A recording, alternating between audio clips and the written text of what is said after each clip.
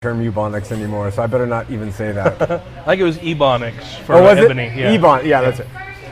Okay, we are ready. Oh, Dan, you'll be looking at that.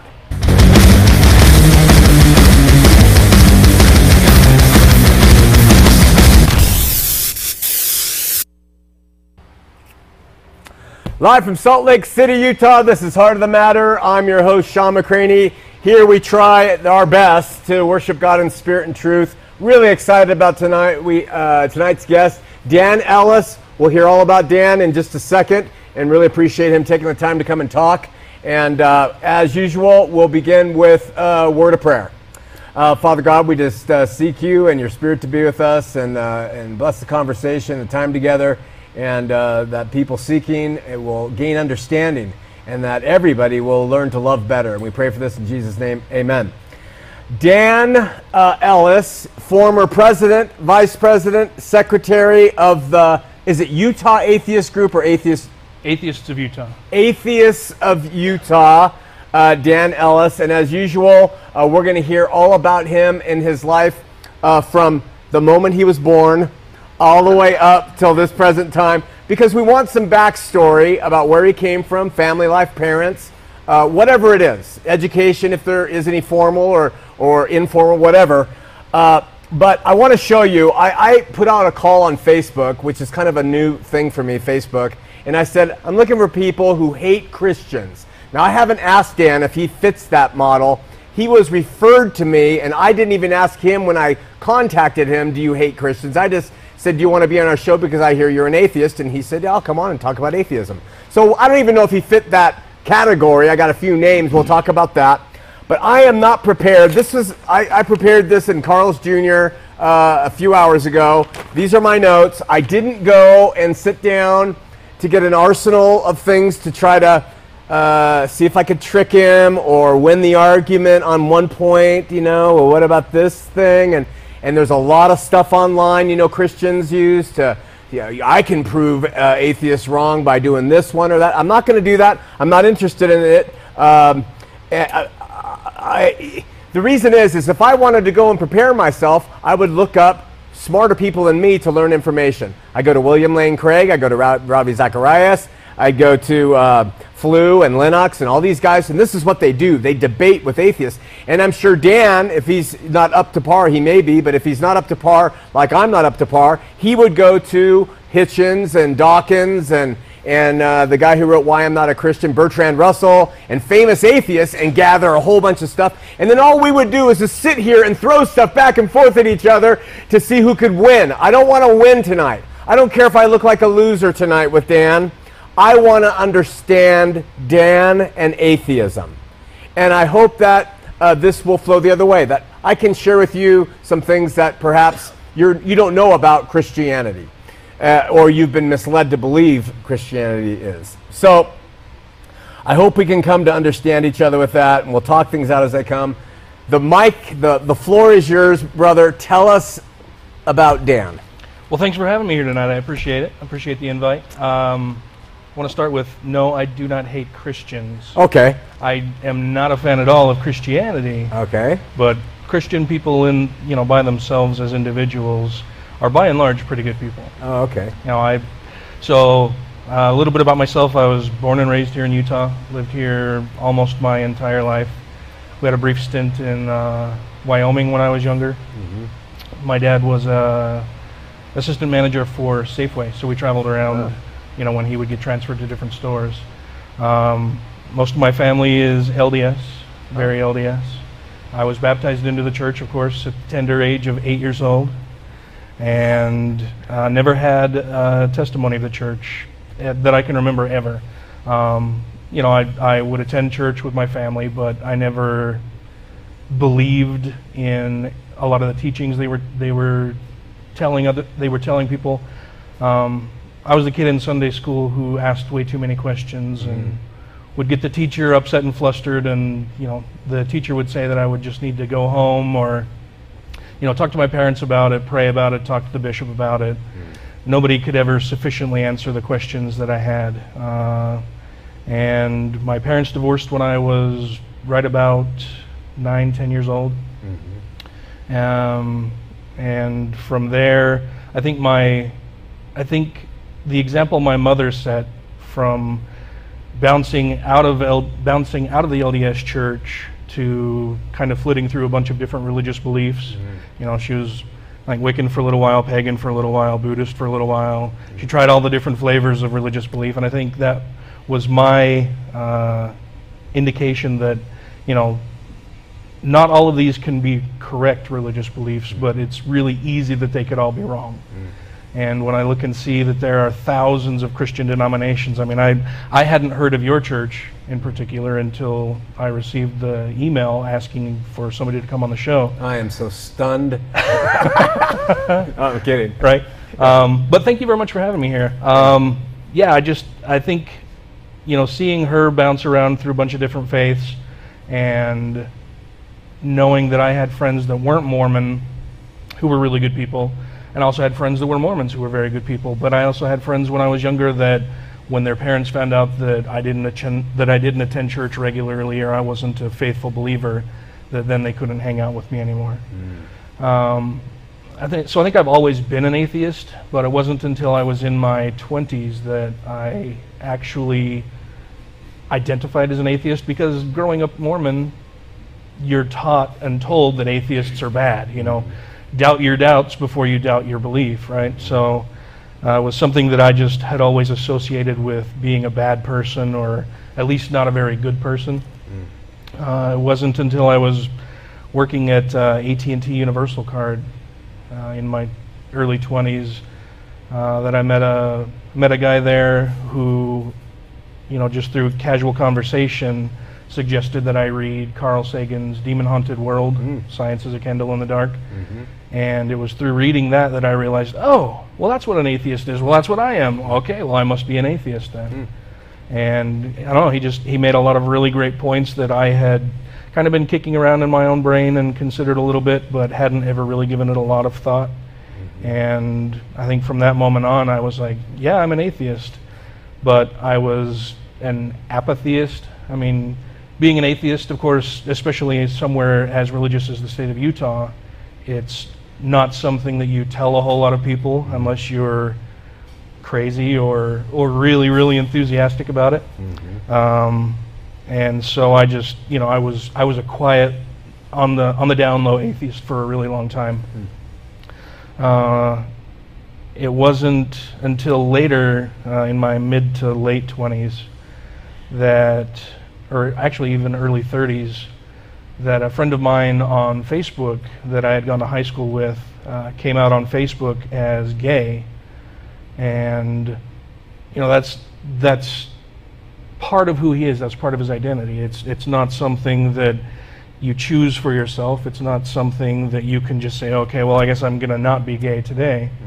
And he decided to be more open and honest with the people that he loved and felt close to. And a lot of the hate that I saw directed at him after he made that post made me think, okay, well, you know, I also agree that being gay isn't a problem. It's not a bad thing. It's not something people should be ashamed of. If he's going to do that, I should, you know, show a little bit of solidarity and say, okay, well, I should be more open and honest with the people that I love and care about, because I have been keeping this bit of myself away from them for so long, and should be more open and honest with them. And so I made a post on Facebook basically just coming out as an atheist. When was that? How long? That was 9 or 10 years ago. Wow, okay. And that wasn't, in retrospect, that probably wasn't the best way to go about it. I would encourage people out there that if they have decided they're an atheist, that they should have private conversations with those they care about first. If they want to come out, if they can come out, and if they want to come out, that they should have private conversations with those closest to them first, and then move, you know, to a more open and public forum in order to make that pronouncement. If I had to do it over again, I would have done it a little bit differently, but it wasn't entirely well received among my family members and a lot of my own friends. You know, I've had friends that I had been friends with for years, decades, and that until I announced publicly that I was an atheist, I would never have guessed that they had a religious bone in their body. But as soon as I came out as an atheist and made it clear that I wasn't down with religion at all, I lost a lot of friends that, like I said, until that moment I had no idea they had any religious belief whatsoever. And we still have tons and tons in common, a lot of shared experience, a lot of great memories. But it was that one little thing that seemed to be the biggest, it was that one little difference that to them was a difference that they just couldn't abide. And did you interpret that as a real failure of religion, that it would create people who would turn on an old friend just because they say, I have a different Well, view? certainly, yeah. I view religion largely to be a hugely divisive force. Well, like I said, I hadn't heard about your church until I received an invite, and it's because, I don't know much about you or your church. I'm sorry, I didn't spend much time doing any research on you or anything. But it's my understanding in talking with other friends on Facebook that you're formerly LDS, Yeah. Is that correct? Yeah, 40 years. And are not a big fan of the LDS church, so we got that in common. We also have in common, I'm not a fan of Christianity either. Oh, yeah? Yeah, I'm not a fan of Christianity because the word today means something very different than I think what it meant originally. Yeah. Even shortly after Christ's death and resurrection, I think Christianity got a pretty rotten name through the early Catholic years and stuff. So I'm with you on that. And I've changed a lot. I've matured in my animus toward Mormons and things like that. But we share a kindred background in having. How active were you? You were baptized, but. My parents weren't entirely devout. My mom has always been a bit of a free spirit and a free thinker, so she didn't agree with a lot of the church's policies and stances on things. Do you think she had an influence on the way you see the world? Oh, absolutely. Yeah. I mean, your parents do inevitably. Yeah. It's people that you see and spend time with every day. Yeah. If you're in a normal, healthy household. So if someone said to you, and this is in all friendliness, well, Dan, you're an atheist because your mom, she flitted around to a bunch of different churches, and so of course that's going to show you that there really is no real God, no real church. So how would you respond to that comment? I would say that would be presuming that I've not done any research or investigation on my own, that I'm only relying on my mother's experience.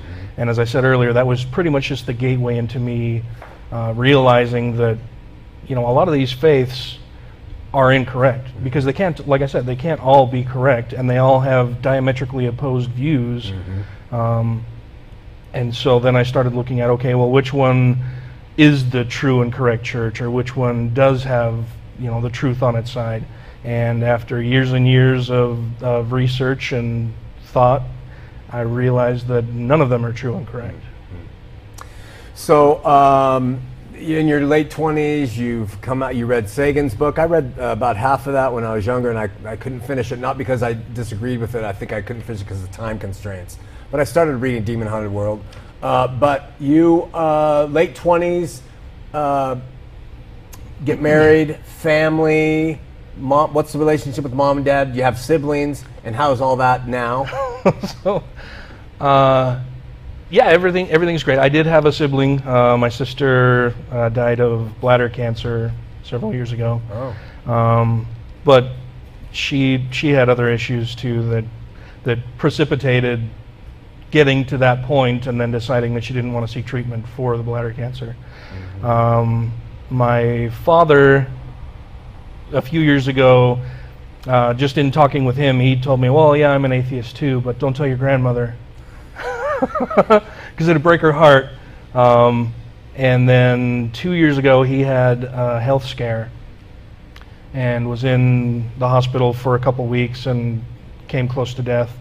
And I think that woke something in him that he decided, well, I need to get right with God before I die, because if I don't, who knows what'll happen. And so, after years of no participation in any church at all, he's recently gone back to the LDS faith.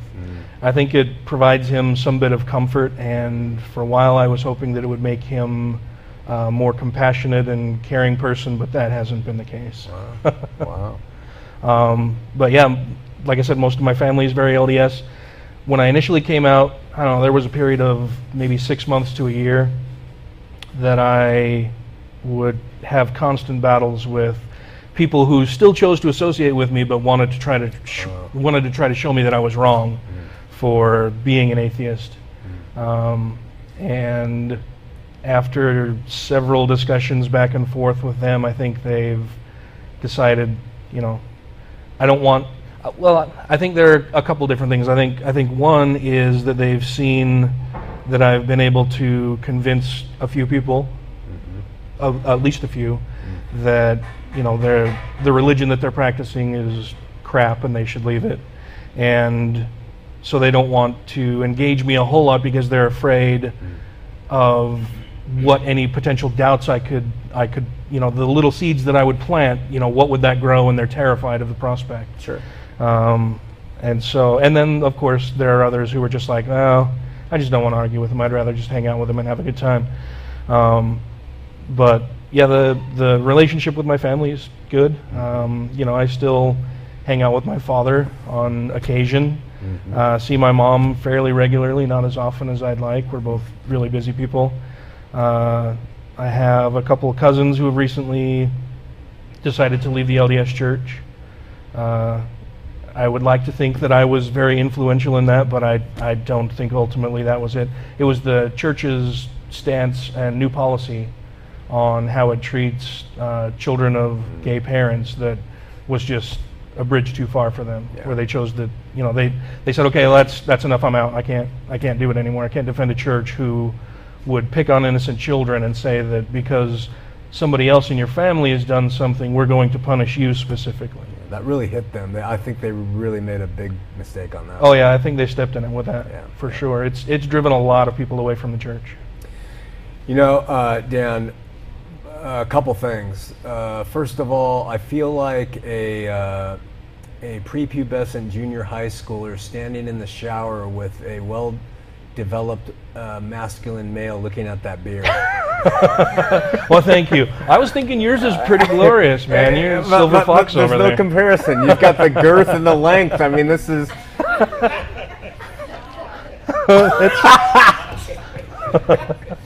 I'll just let that one go. If beard size is an indicator of truth, I guess he's got it. Anyway, thank you. Yeah, no, it's impressive. I'm envious. Beard envy. It's a new DSM-7 psychological thing. No, what, Dan, is atheism?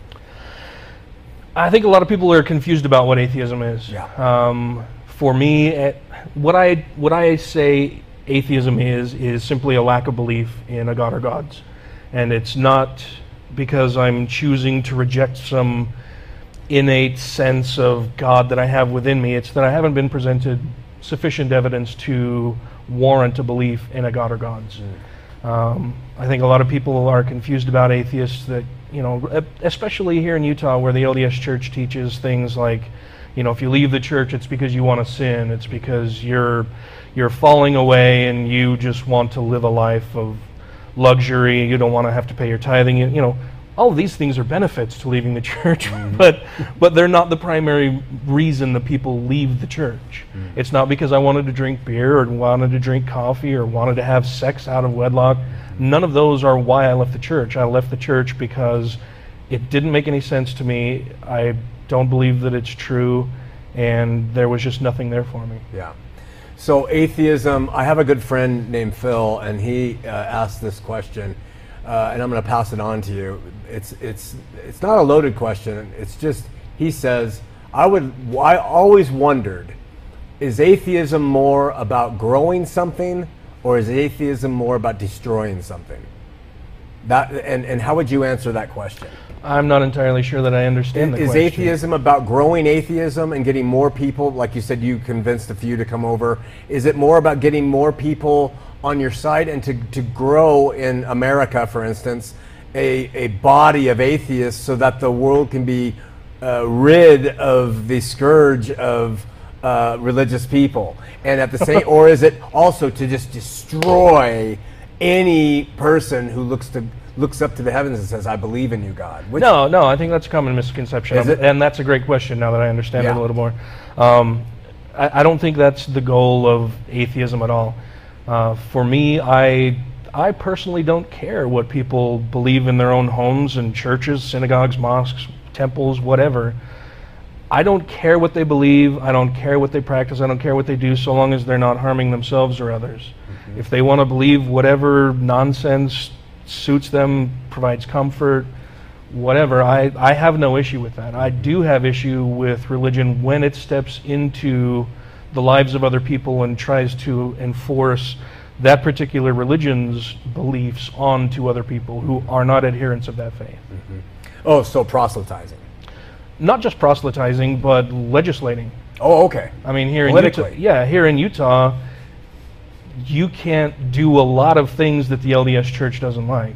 You know, the liquor stores are closed on Sunday. They're closed on holidays. You know, they interfere with things like Prop 8. Like I said, they try to make children of gay parents disavow their own parents in order to be baptized into the church. They teach that people of other faiths are bad and wrong, and really that's a problem with all kinds of faith, sure. right?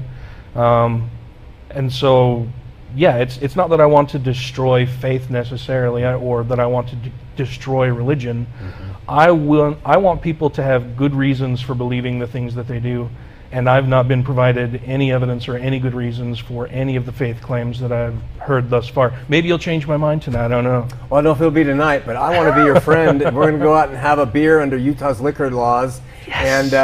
And we'll talk. All right. Because I think it would be fun, and I don't think, maybe you've heard some of the facts, but we'll talk about that. Dan, I have to tell you, with what you've just said, I'm in complete agreement with you. Awesome. I cannot stand political machinations that when people get up and use Jesus' name for their political agendas in Washington or here.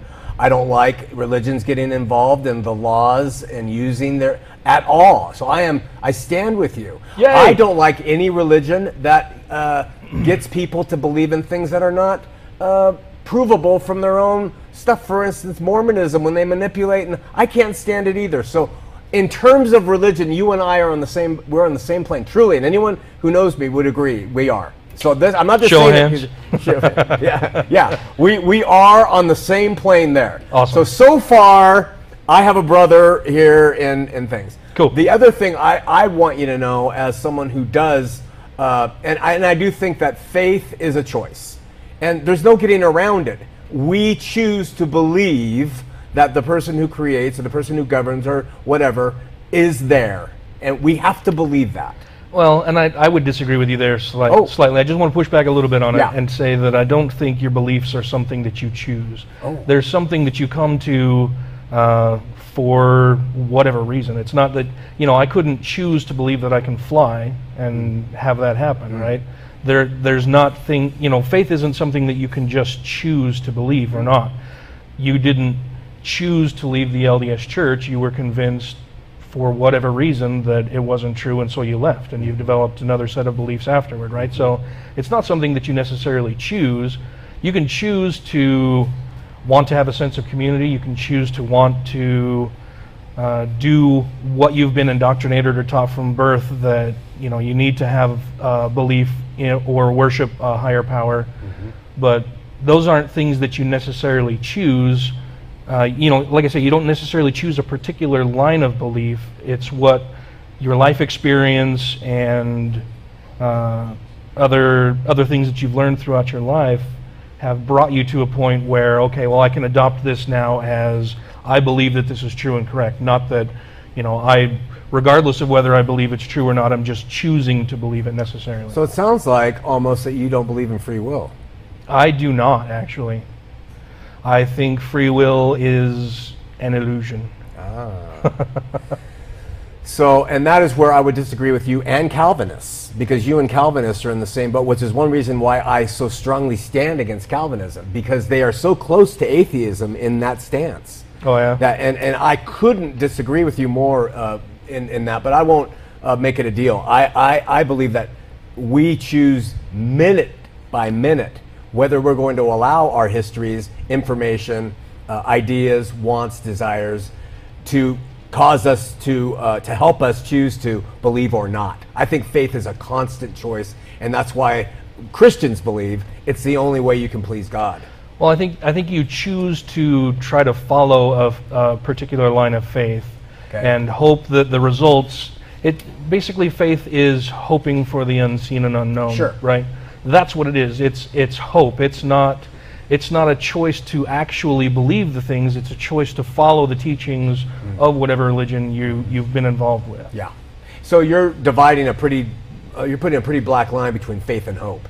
You're saying it's more of just a wishful hope that that's really more of what you're saying? I think for a lot of people, yes. Certainly not all. Certainly there are believers who, they're not just hoping, they actually fully, wholeheartedly believe what they're saying and the things that they're taught.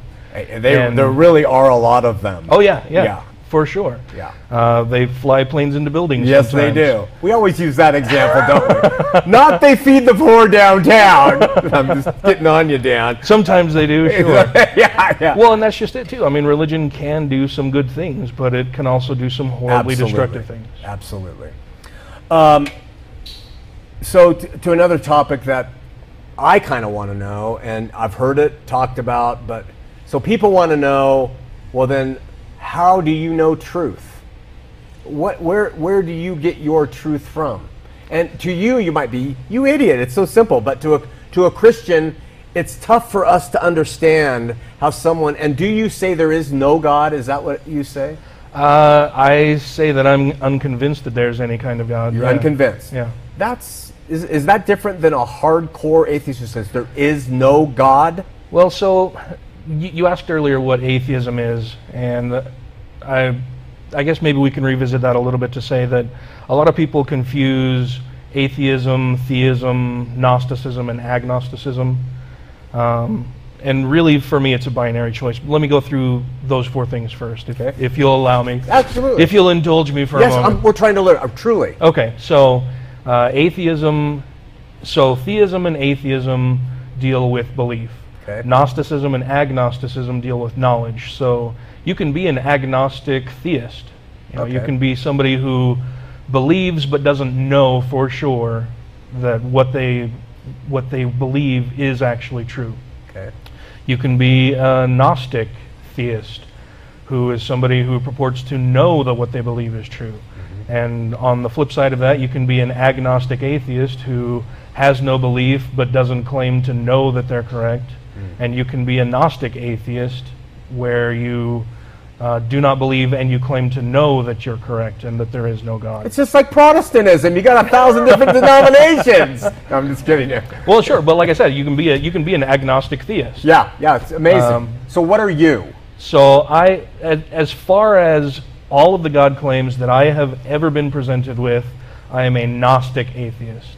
Gnostic atheist. Meaning that I know that the claims that I've heard thus far for any particular religion, any belief in any deity that may be out there, I can show through the teachings of that particular religion even, that they're wrong. Because they make mutually exclusive claims that when contrasted together simply can't exist. And you realize right now that our viewers at home, wherever they are, and those who will watch, are just chomping at the bit. Yes. Wait a minute. Send me Wait a minute. Call me. Yeah. He doesn't understand this one and that one and this one. And you guys do go through it. You guys have done your homework and you do have answers, right? Well, yeah. That's another common misconception, is just that, well, atheists or they don't believe because they just haven't heard from the right person. Right. They haven't heard it presented in the right way, or they haven't heard this little fact or this little tidbit of whatever religious belief I personally hold. And that's just so incredibly wrong, because we get it all the time. We're constantly challenged on our non-belief. Well, how can you not believe when you see a beautiful sunset or trees, or look at the face of a beautiful little baby? How can you believe that there's no God? Well, I don't believe that there's no God, but the claims for any God that I've been presented with so far, I don't believe. I see. So that being said, do you acknowledge that there could be an explanation out there that might suffice someday? An explanation for what in particular? God, that would satisfy your. I would say that if a God exists that actually cares about what happens to us here on Earth and what we're doing, he's a monster. Okay, yeah. And do you do you know what the Christian response to that, the reasonable biblical Christian response to that would be? I've heard several different ones. What's yours? Well, mine is the fact that what he allows that looks monstrous is evidence of his goodness. That in order for there to be free will and him not to be a despot monster God, causing good everywhere, he gives us choice, and he gave it from the beginning.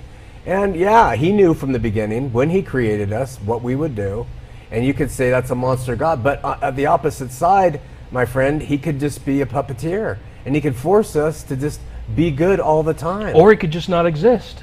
Or he could exist, create us, and give us chances to muck up everything, and he's reaching saying, I'm here, and I love you. So So what do you say to the child, to the little girl who's been locked in a cage for years, raped daily, forced to carry to term pregnancies from her father, her uncle, grandfather, whoever who's raping her, and feed and care for the child of her rape and or incest for years? What would you say to that person that, well, God allowed your rapist and captor free will, and so these are just the consequences? Yeah, hopefully you learn from this. If he inserted himself, the way Christians often use his name blasphemously, that he inserts himself and fixes things and saves things and changes things, if he inserted himself in that situation, then he would be a despot. And he would say, no, I'm going to save this little girl of this one, and if he did that, then I have to save that little child who's about to be hit by a car. Well, and I got to save the kid drowning. And I got to save the mother from cancer. Yeah. So does he insert himself into your life? Does he answer your prayers? Does he do good things for you? The answer to the prayers, the good things are not always seen as good. The good thing, what is good might be to you and me seem really heinous or deleterious. It's not that he's giving them. He's not causing them. He's here to help us through them. But how does he do that? Well, that comes with the reaching out and through solace and through the peace, and that's what gives me the reason I do what I do and walk the way I walk. But I can't expect you to have that or force you to have it. That's just my explanation for it, and it's my little gnosis of that there being a God. He does reach into my heart when I would rather want to beat the crap out of a guy and says, Sean, no. Then I know that he is working in me in a way that I haven't experienced before. But getting back to the point at hand, Dan, the child getting raped every day, one, if we're looking at this much of existence, that's a really horrible, like her life, that's horrible.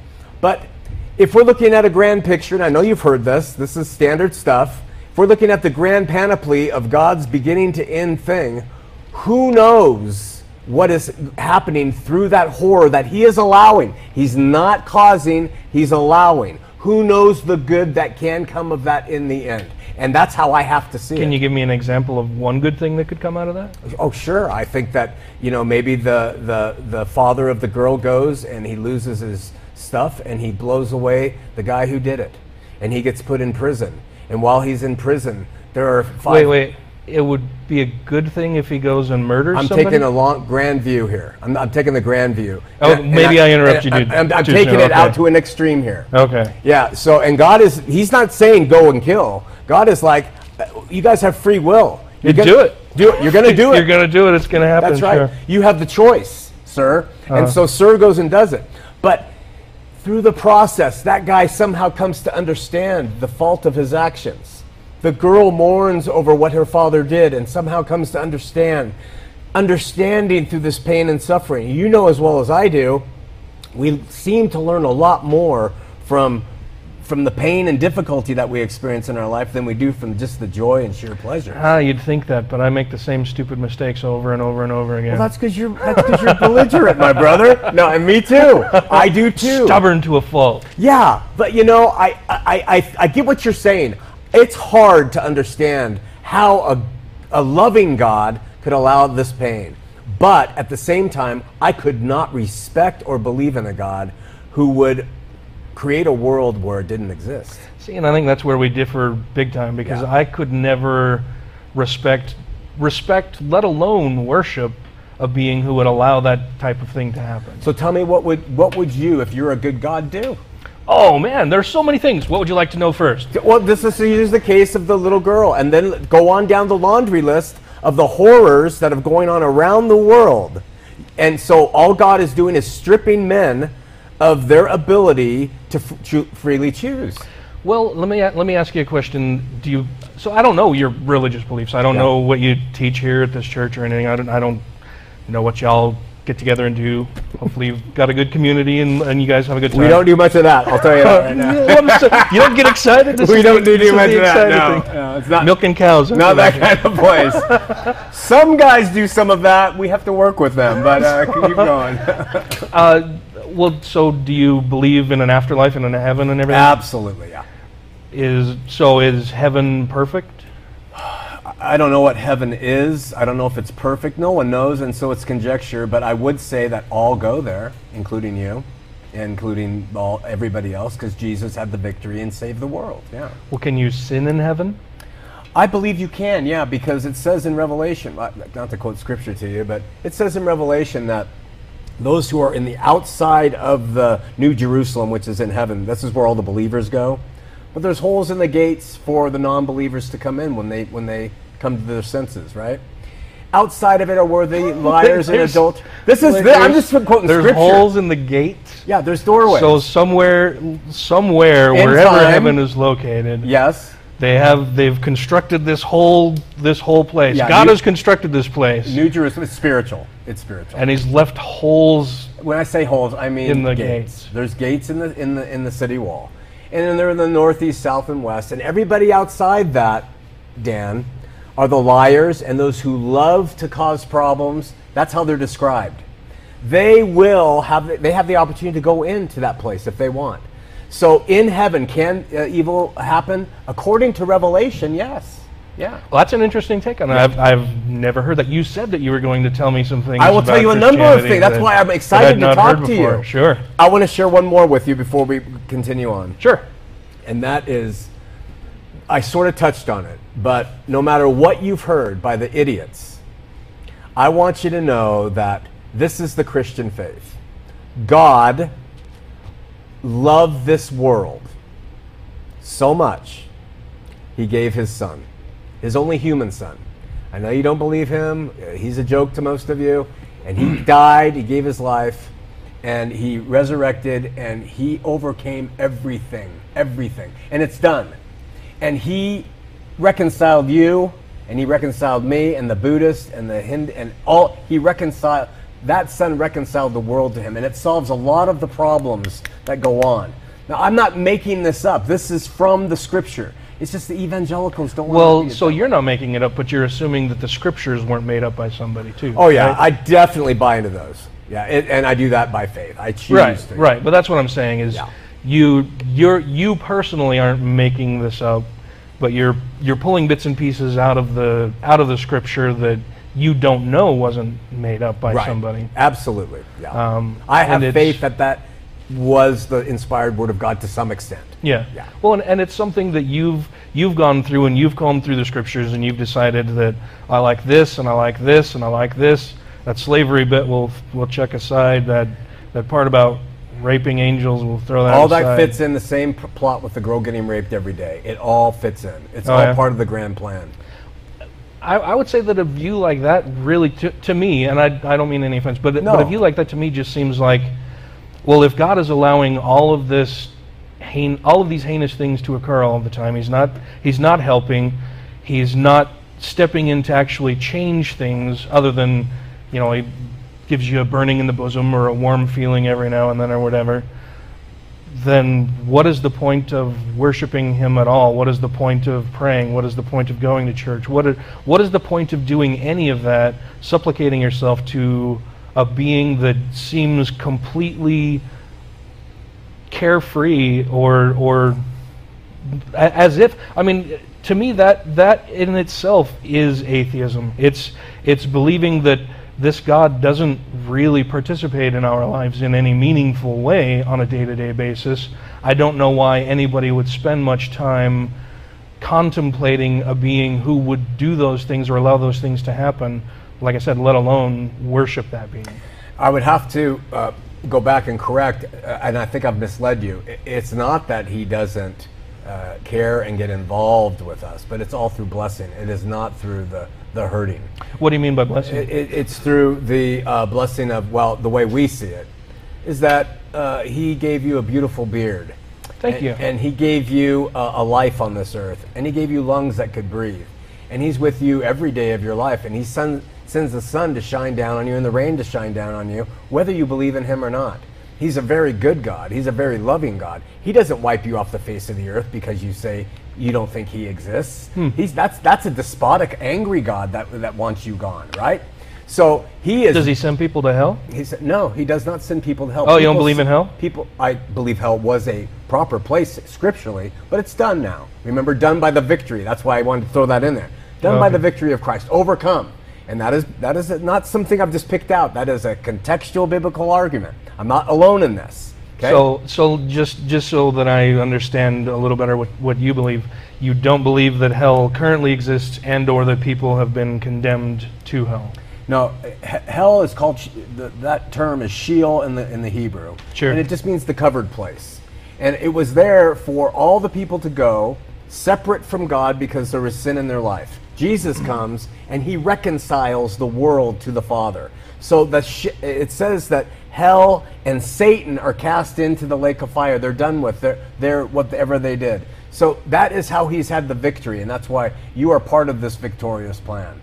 So getting back to the good God. So I believe that he is there to comfort us. I believe that he teaches me how to love.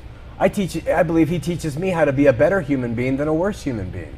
So he does have a very active, caring role in us, and he expects us. How does he teach you to be a better human being? Well, see, this is where it gets dicey with us because it's by his Spirit. And it's and the only thing I can bring to the table for it is the proof from me. And it's subjective. It's my own experience. And I know that all kinds of people can say, well, he changed me too. And the military changed me. I'm a better man now. But God changed me. And I was once a real effer. And I was once someone that would not put up with anything, and maybe similar to the way you've been in your life. It took God. He is a crutch, someone I needed, like your dad, to go to relinquish my will to his. And it's his will that is good that guides me to do well now. Now, I'm not saying you can't do good. Atheists do good all the time, but they do good for this earth. I don't know how much good you're doing for the kingdom to come, but that's between him and you. Well, until I can be provided evidence that there is a kingdom to come, it seems silly to waste any time thinking about it. That's where that word evidence and faith are counterintuitive, and that is the real rub, because there's nothing I can do, and no Christian, no matter what they say, we have great apologists who really try to prove. I say, we're not proving it. If we knew, we wouldn't have faith. So we walk by faith, damn it. That's what it is. We admit it. I admit it. I walk by faith. But I think it is a choice, and that's where we differ. That's where I'm trying to throw a little bit of the coals on you. I think you're making the choice to say, I'm not going to choose to step into the light and give it a try. Well, I think that's a really big assumption. That's assuming that I've never done that, or that all of the other atheists that I know have never done that. The atheists that I know that, were biblical scholars, that went through seminary, that were planning to become priests or pastors or preachers or whatever in their own denominations, that they haven't done any of that they haven't submitted themselves to God's will, that they haven't prayed night after night after night that God would show some evidence of his existence to them so that they would know that they're justified in their faith. But I just have to correct that, because from the Christian perspective, it is and never has been biblically. I pray, I study, I ask, you respond, damn it. It's never been that. The Christian walk is, I am going to choose to believe, and I'm going to walk this road, and even when it looks like you're never going to show up for me, I'm going to still choose to believe. That's the difference between what you're describing and what a Christian... So how long should one do that? Should they spend their entire life doing that and have, suffering hardship, going through a lot of misery and pain, wasting a lot of their precious time here on earth, supplicating themselves to somebody that they don't know exists, but that they really, really hope exists? Yeah, and I know that's hard to understand, and I don't blame you for not understanding it, but... Well, and then too, what makes you the special one that he has decided to step into your life? Oh, I'm not special. He calls to all. He's calling to you the same. It's just, have you decided to acquiesce and say, I will believe whether I have the proof in front of me or not? That's the thing. And the reason I can say it is the book of Hebrews chapter 11, every Christian knows it. It's called the Hall of Faith of Fame. What the writer describes in there is all these Old Testament characters who walked by faith, never getting rewarded. In fact, only experiencing being torn asunder and martyred for their faith, who never saw the fruit of their faith, but still continued to walk in faith.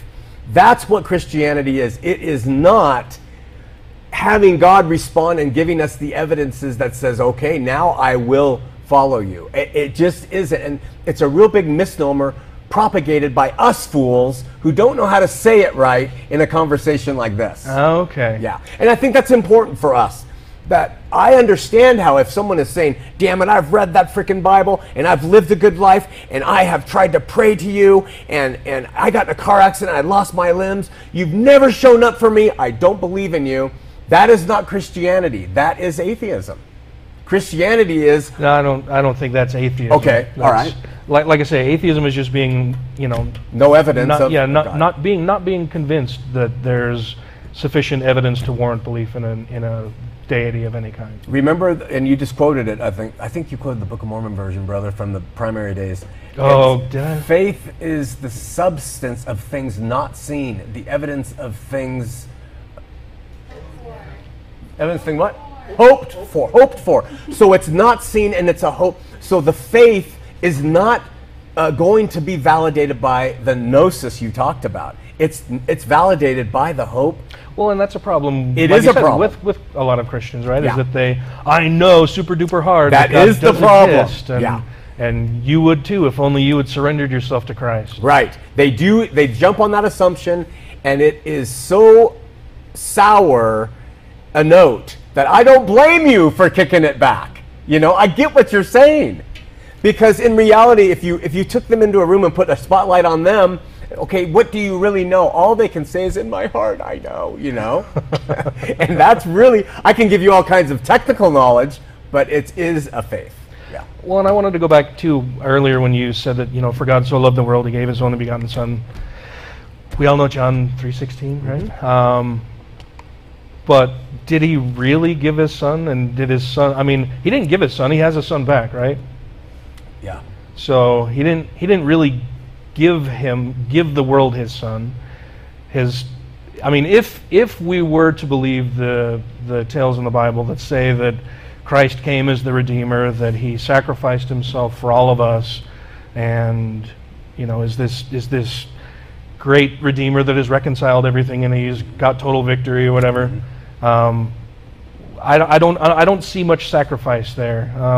One of the co-hosts of my show, I think, put it perfectly one day when he said, God didn't give his Son; he has him back, and it's not as if Jesus was gone forever or even suffered very long. Yeah, he's short time. He had a miserable weekend to spend the rest of eternity as vice god of the universe, right? You guys kill me. Who wouldn't That's take a great that bumper deal? sticker. Jesus just had a miserable weekend. He had a miserable weekend to become vice god of the universe for all eternity. Would you not take that deal? Okay. Yeah, and I think Carl Sagan may, I don't know if someone touched on that, but anyway, let me give you the Christian response to that, please. Okay, because your point is good. You're right. From a humanistic standpoint, who wouldn't, walk around and say, hey, okay, because there are people being crucified on both sides of him, right? So they're getting crucified. He got crucified too. He's not that much different than the thousands that were killed that way. He's not that special. Yeah, he just had a bad weekend, right? But the reality from the Christian perspective is not that God had a son that earned a place with God, and then he's got all these glories back. I mean, he's got all these glories that he earned from doing all that. The Christian perspective is this: God himself came down and took on a body of flesh and bone. And you can debate it. And he gave his life willingly, his short life willingly, obediently. He wanted to bang chicks. He wanted to do all the stuff, right?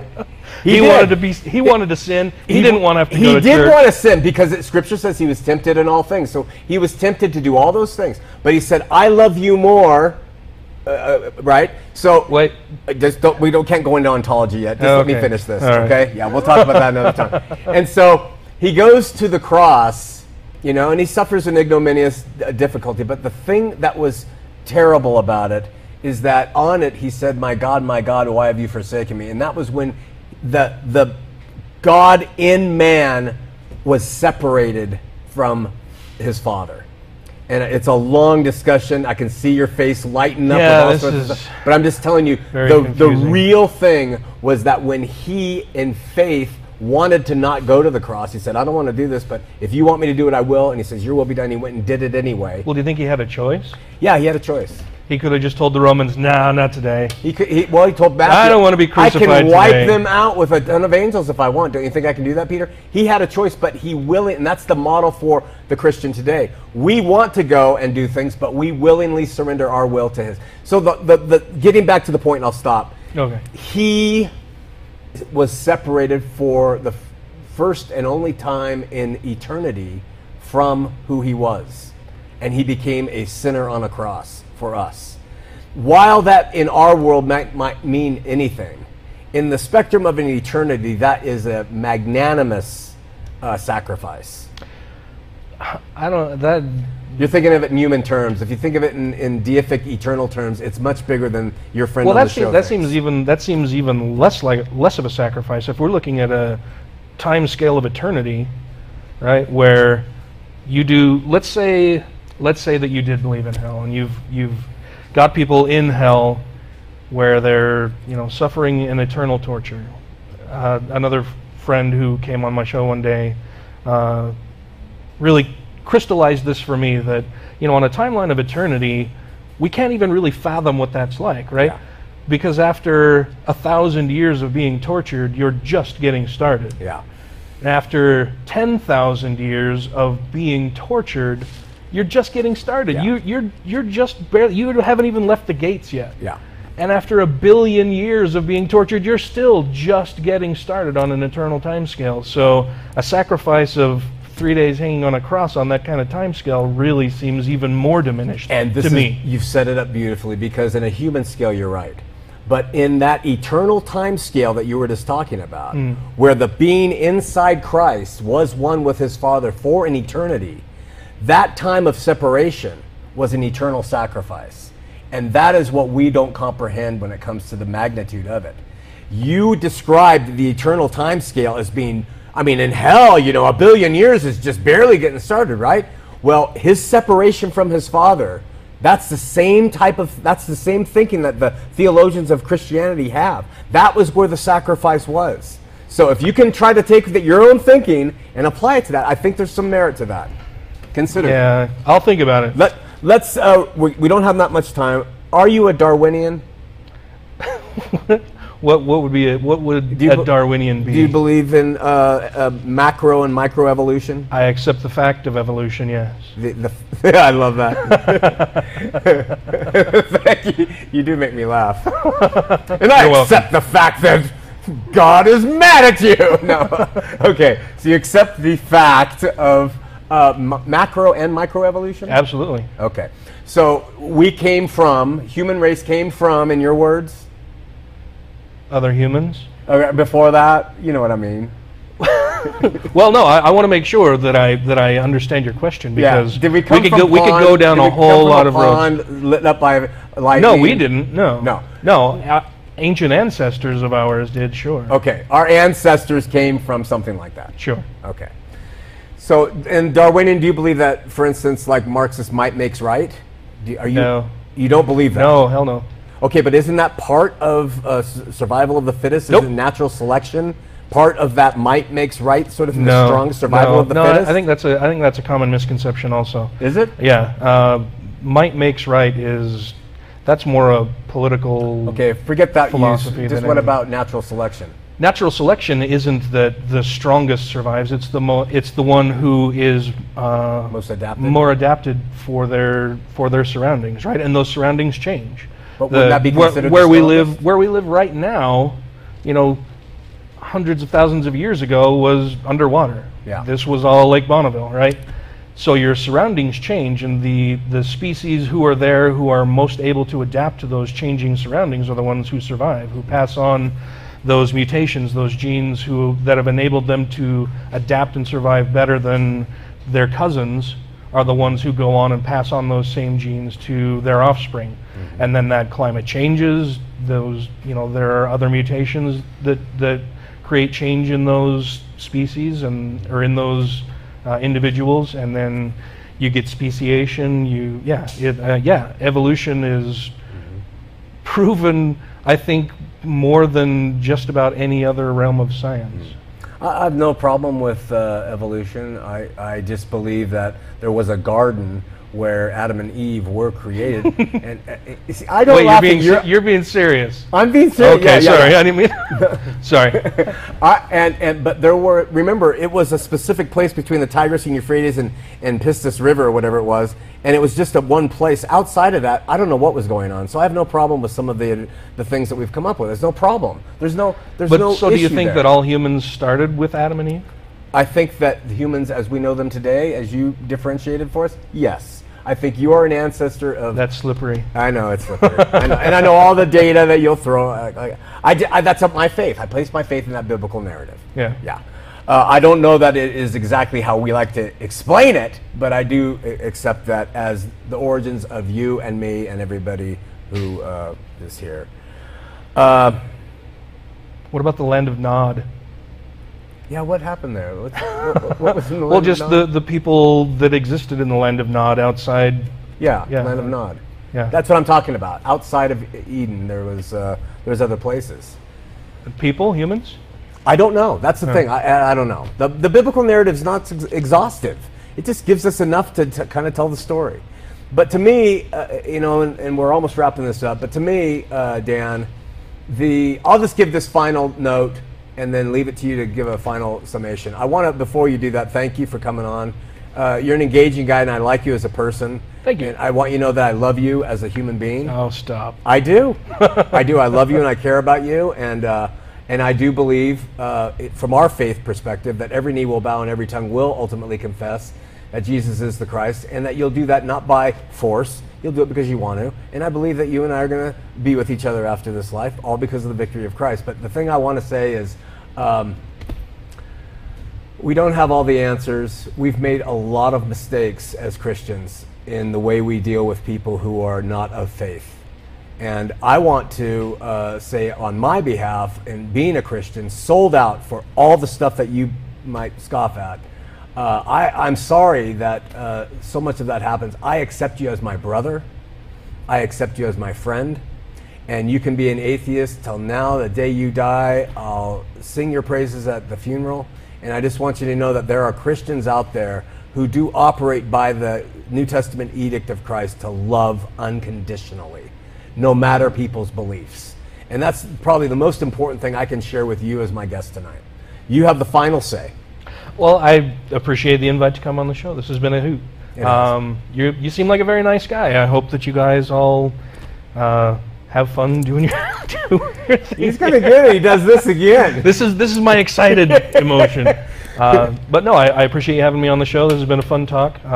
Hopefully we can do it again sometime. Maybe I'll have you come on my show. That'd be great. I'm going to take a lot of heat from the evangelicals for all that I didn't counter you with and all the things I could have and didn't say. You have no idea how full my email box is going to be. Well, you should have said this, and you should have said this, We're in and you the should have same pressed boat. on these things. Oh, absolutely. Oh, Yeah. awesome. So it's kind of like humans are humans. Oh, yeah. Yeah, you're damned if you do, you're damned if you don't. And somebody else can always do it better. oh, someone can always do it better. Hey, brother, thanks so much. Thank you, Sean. God It's been a bless you. pleasure. Thank you. We'll see you next week on Heart of the Matter. It was great, brother. Let's do it again. Absolutely. That was a lot of fun. Yeah. And like I said, I